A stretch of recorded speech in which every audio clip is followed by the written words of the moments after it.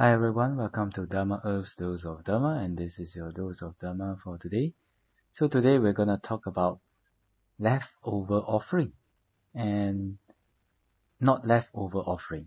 Alright? So, for example, somebody, a donor, they are preparing food. Then after that, a monk maybe appears at the doorstep of their house.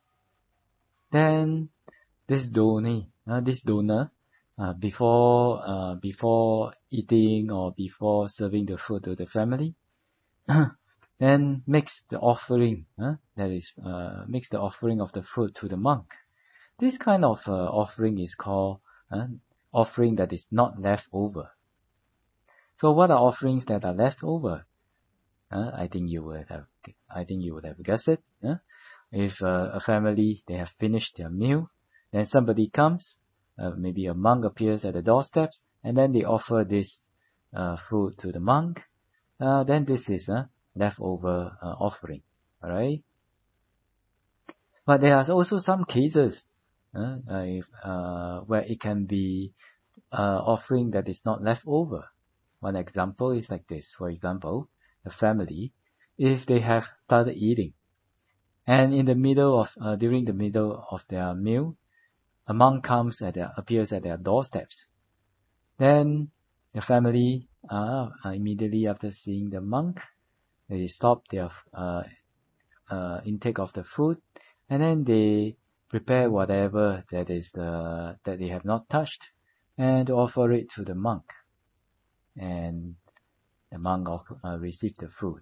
So this kind of offering is not considered leftover. This is considered not leftover food.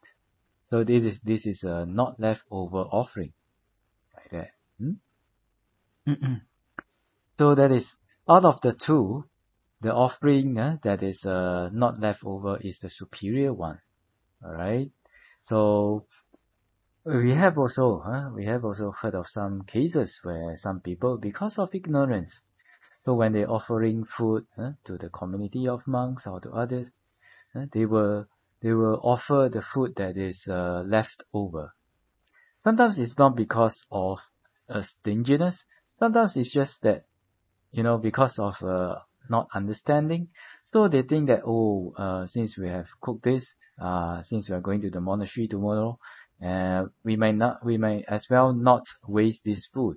Let's offer it to the monks or nuns, or offer it to somebody else, So, yeah, of course, doing an offering is better than nothing.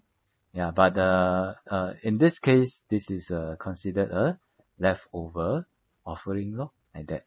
So hopefully all of us will be able to practice the offering of not leftover, whatever food or whether it's properties, right?